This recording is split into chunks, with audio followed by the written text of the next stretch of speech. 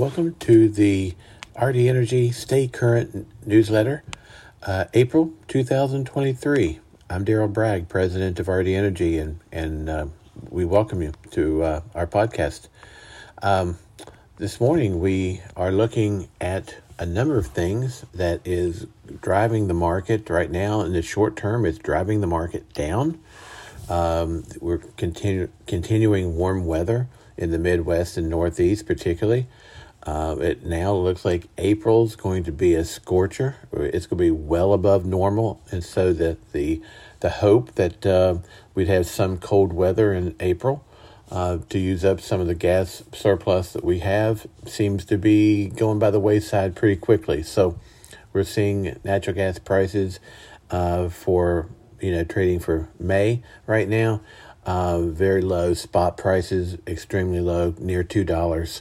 So it's kind of we're kind of in this gas glut area. So one of the things is this, lack of cold weather. Now we start looking at other things and saying we have strong LNG exports that could help rise prices later this summer, as well as the upcoming storage season that could, as utilities start putting natural gas into storage, that should begin here by mid to late April. We have the all-important air conditioning season. That will be, since natural gas is the number one fuel for power generation. If we get a hot summer, then, the peaking plants will come on. The power generation will be gobbling up large amounts of natural gas, and that'll be bullish for natural gas as well. In addition, you always have pipeline maintenance programs that'll stop how much natural gas we have coming, but all those things together, it looks like, hey, short term, we're looking at some short-term prices that could be, we're at around $2 now. Could it fall a little bit more in the front month? Yes. Now it's a matter of when will it start to rebound, and when you start looking for those tendencies to say, when will the drop end, and when will the, even if it's a slow rise in prices, when's that going to begin? And right now, you'd be looking at later April, mid to late April, when the utilities start injecting gas into storage, as well as strong LNG exports, as well as the first shots of air conditioning load. Those are probably the three catalysts that we'll be looking for to say, when does the price stop dropping and turn around and actually start heading the other way. Of course, there's a lot of, on the technical side, there's a lot of traders that's been selling the market and pushing it down. And so we're going to need to see some buyers. We need the short sellers kind of getting out of their positions, and the buyers of energy and trade and the commodities starting to help bring that price up. So right now, I'm looking, we'll probably be weak in prices the next couple of weeks unless something, changes that we don't see right now. But by mid-April to late April, when all these other things start happening, you can see things turning around for us. But one of the things that I wanted to mention today was that all the electric utilities that have deregulation in the state of Ohio, AEP and the First Energies and the Dukes, and all their rates beginning June are right around 10 to 11 cents per kilowatt hour. They all hold auctions now, and they all have these wholesale auctions that they bought a big chunk of it in like October, almost when the prices were peaking. So their auction rates, the winning auction rates back then were around 12 cents, and now you're seeing, they bought the rest of it in March, and so when you got a weighted average for the beginning June for the next year, you're seeing all these utilities at around 10, 11 cents per kilowatt hour. So that's something that's on a lot of people's minds. Those who are buying from the utility especially are really concerned about that. And of course, the residential class of customers, who a lot of them are buying from the utilities, are very concerned about that. So, but flying under the radar has been the Columbia Gas of Ohio rate and customer charge increase for general transportation service customers and large general transportation service customers. There's been a lot of stuff going on, and this kind of really has been something that nobody's really paid much attention to, mainly because it's not really affecting the residential class as much, or the very, very small customers, but the choice customers, say. But for the general transportation and the large general transportation, it will be impactful, especially for the large general transportation customers. So one of the things that we're seeing that for the customer charge, you think, well, hey, the monthly customer charge for a GTS customer went up from $21 to $150 a month. That's impactful. The transportation rates did go up some as well. So between the two things, and we're seeing that the total cost for general transportation customers is probably in the 20 cents per MCF range. That'll vary depending on how you consume your natural gas. But for LGTS customers, the large general transportation customers, that monthly customer charge jumped from $560 a month to $4,140 per month. That's a very sizable, impactful increase, as well as the transportation rates themselves nearly doubled. So the cost for a large general transportation service is where a bulk of the Columbia Gas increase is coming. They and the PCO basically reasoned that the large general transportation service customers have gotten it easy on past increases. Most of the past increases in their rates and stuff has been on the small customers. And so it's felt like, hey, it's time the large customers pay their fair share. And to do that, they've increased the monthly customer charge, and they've also increased the transportation rates. So there are some other riders that will change each year as well, and based on the money they spend in their infrastructure replacement programs as they upgrade pipelines and all that stuff. So the large general transportation customers are seeing a very large increase in their costs to Columbia Gas Columbia Gas of Ohio. And the kind of the key thing there is that there's probably a lot of large general transportation service customers who should actually now be a general transportation service customer when you look at the cost benefit. A lot of people who, you kind of look at it and say there was a break-even point where customers who consumed 18,000 to 25,000 MCF a year should probably be on large general transportation service versus general transportation. But now, with these new rate structures in place, it's probably where I've heard numbers, closer to 85,000 MCF a year is kind of the break-even point.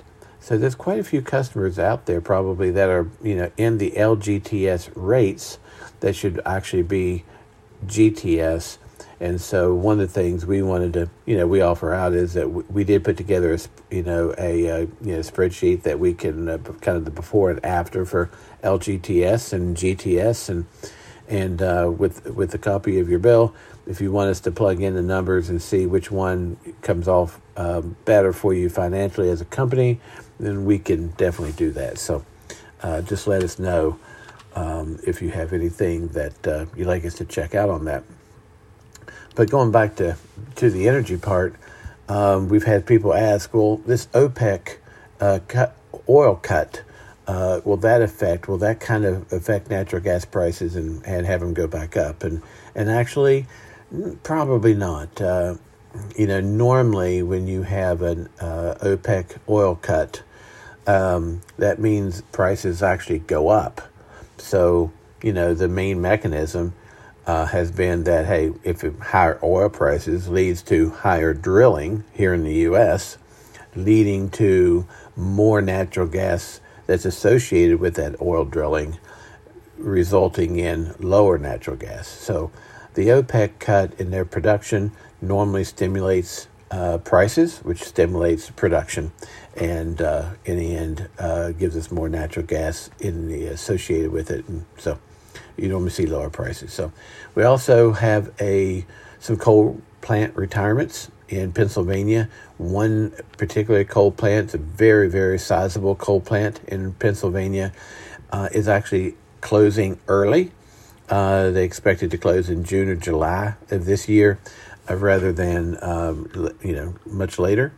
A lot of that has to do with the low natural gas prices have kind of helped end that coal plant a little early, and so that now is more of a catalyst for natural gas prices to go up, because you're taking a sizable coal plant off the table, and plus there's a couple other coal plants that's smaller that will be retiring as well. So that's going to be something that could be something to push prices up as we go this summer. And I think one of the things that it is pushing up is actually electric pricing. We've seen a kind of a disconnect between electric pricing and gas pricing, and on the wholesale level the last few days. And it's basically been due to the result of this announcement of the coal plant retiring earlier than expected. So right now we're seeing a little disconnect in electric and natural gas, and that's something to kind of be aware of as we talk, because a lot of times, natural gas is a key driver to electric prices, but right now it appears that we have a little disconnect on that. We're seeing natural gas prices steady to going down, while we're seeing electric prices rise. So we got to see how that plays out. But overall, when we look at the wholesale energy, natural gas outlook, what's happening right now, it's kind of the tale of, two views. One is a very short view that we're looking at right now. The consumer demand is very low. We're getting very warm to hot weather in the Midwest and Northeast. And so that the cold weather has dissipated, and so natural gas consumption. So this shoulder season we're in right now we could see short-term prices drop a little bit more over the next couple of weeks, and then we'll see what's going to happen. But when you start getting into summer, that's a different ball game. You got the air conditioning and all that, and the utilities injections, as we talked about earlier. Long term, you kind of have to look and be the market's more bullish. So historically, when you look at wholesale natural gas and electric prices, we've seen that the next 12 months was like higher than the year after and higher than the year after. But right now, we're seeing the reverse happening. Right now, we're seeing the next 12 months being cheaper than the 24, which is cheaper than the 36. And one of the big catalysts, I guess the major question always that really is a root cause, of everything is, as we grow the natural gas demand globally, will the U.S. producers be able to, produce enough natural gas to meet this added growth without prices rising substantially? That's the kind of the bottom line question that's going to be happening as we get into late 24, 25, and 26. Can the U.S. keep up the production levels to meet the expanding growth that's both here domestically and globally, especially globally? Because right now the U.S. can export about 16 BCF maximum. Right now they're shipping about 13 to 14 BCF a day. It might, if we can see if this summer we might get to 16 BCF, that's probably where we top out. But we're building facilities in the country that by the second half of 24 and the first quarter of 25 or so, we should be able as a country to ship up to 26, 27 BCF a day, a sizable increase to where we are today. And if the question mark is to meet domestic demand, storage injections, power generation, and cold winters and hot summers, do we have enough natural gas to meet that demand, as well as all this added extra LNG export demand. At the same time, the Europe and different countries are building import LNG terminals. So the world is preparing, as we're preparing, to be able to ship more natural gas. So the question is going to be, how is natural gas production going to ramp up and to make that? And so we'll talk next month a little bit more about, even if the drilling ramps up, can the U.S. actually get it to the LNG plants, and can we? How's that going to work? Because there's a lot of issues infrastructurally in the country. So we'll talk a little bit more about that next month. But in the end, we look at when we're talking about the natural gas long-term view, and of course it related is electric. We're seeing May right now trade around 208 per MMBTU on the NYMEX. But when you look just by November 2023, even by August 2023, we're seeing prices 60 to 70 cents higher than today, and by November it's $1 higher than today. So you see that going out into the future, prices are quite a bit higher. Another kind of an example is that May is trading today at 208, where May 2024 is trading around 313. Which is, more than $1 higher than today. And then May 2025 is trading at 375. So you can see that year-over-year increase is, definitely notable. It's definitely notable. So again, we talked about the reason for those longer-term bullish views, and a lot of it has to do with the LNG. And that long-term question that I mentioned earlier is, can we meet that growing global demand? So I hope you found this beneficial. If you have questions, you want to talk to us, always please feel free to reach out.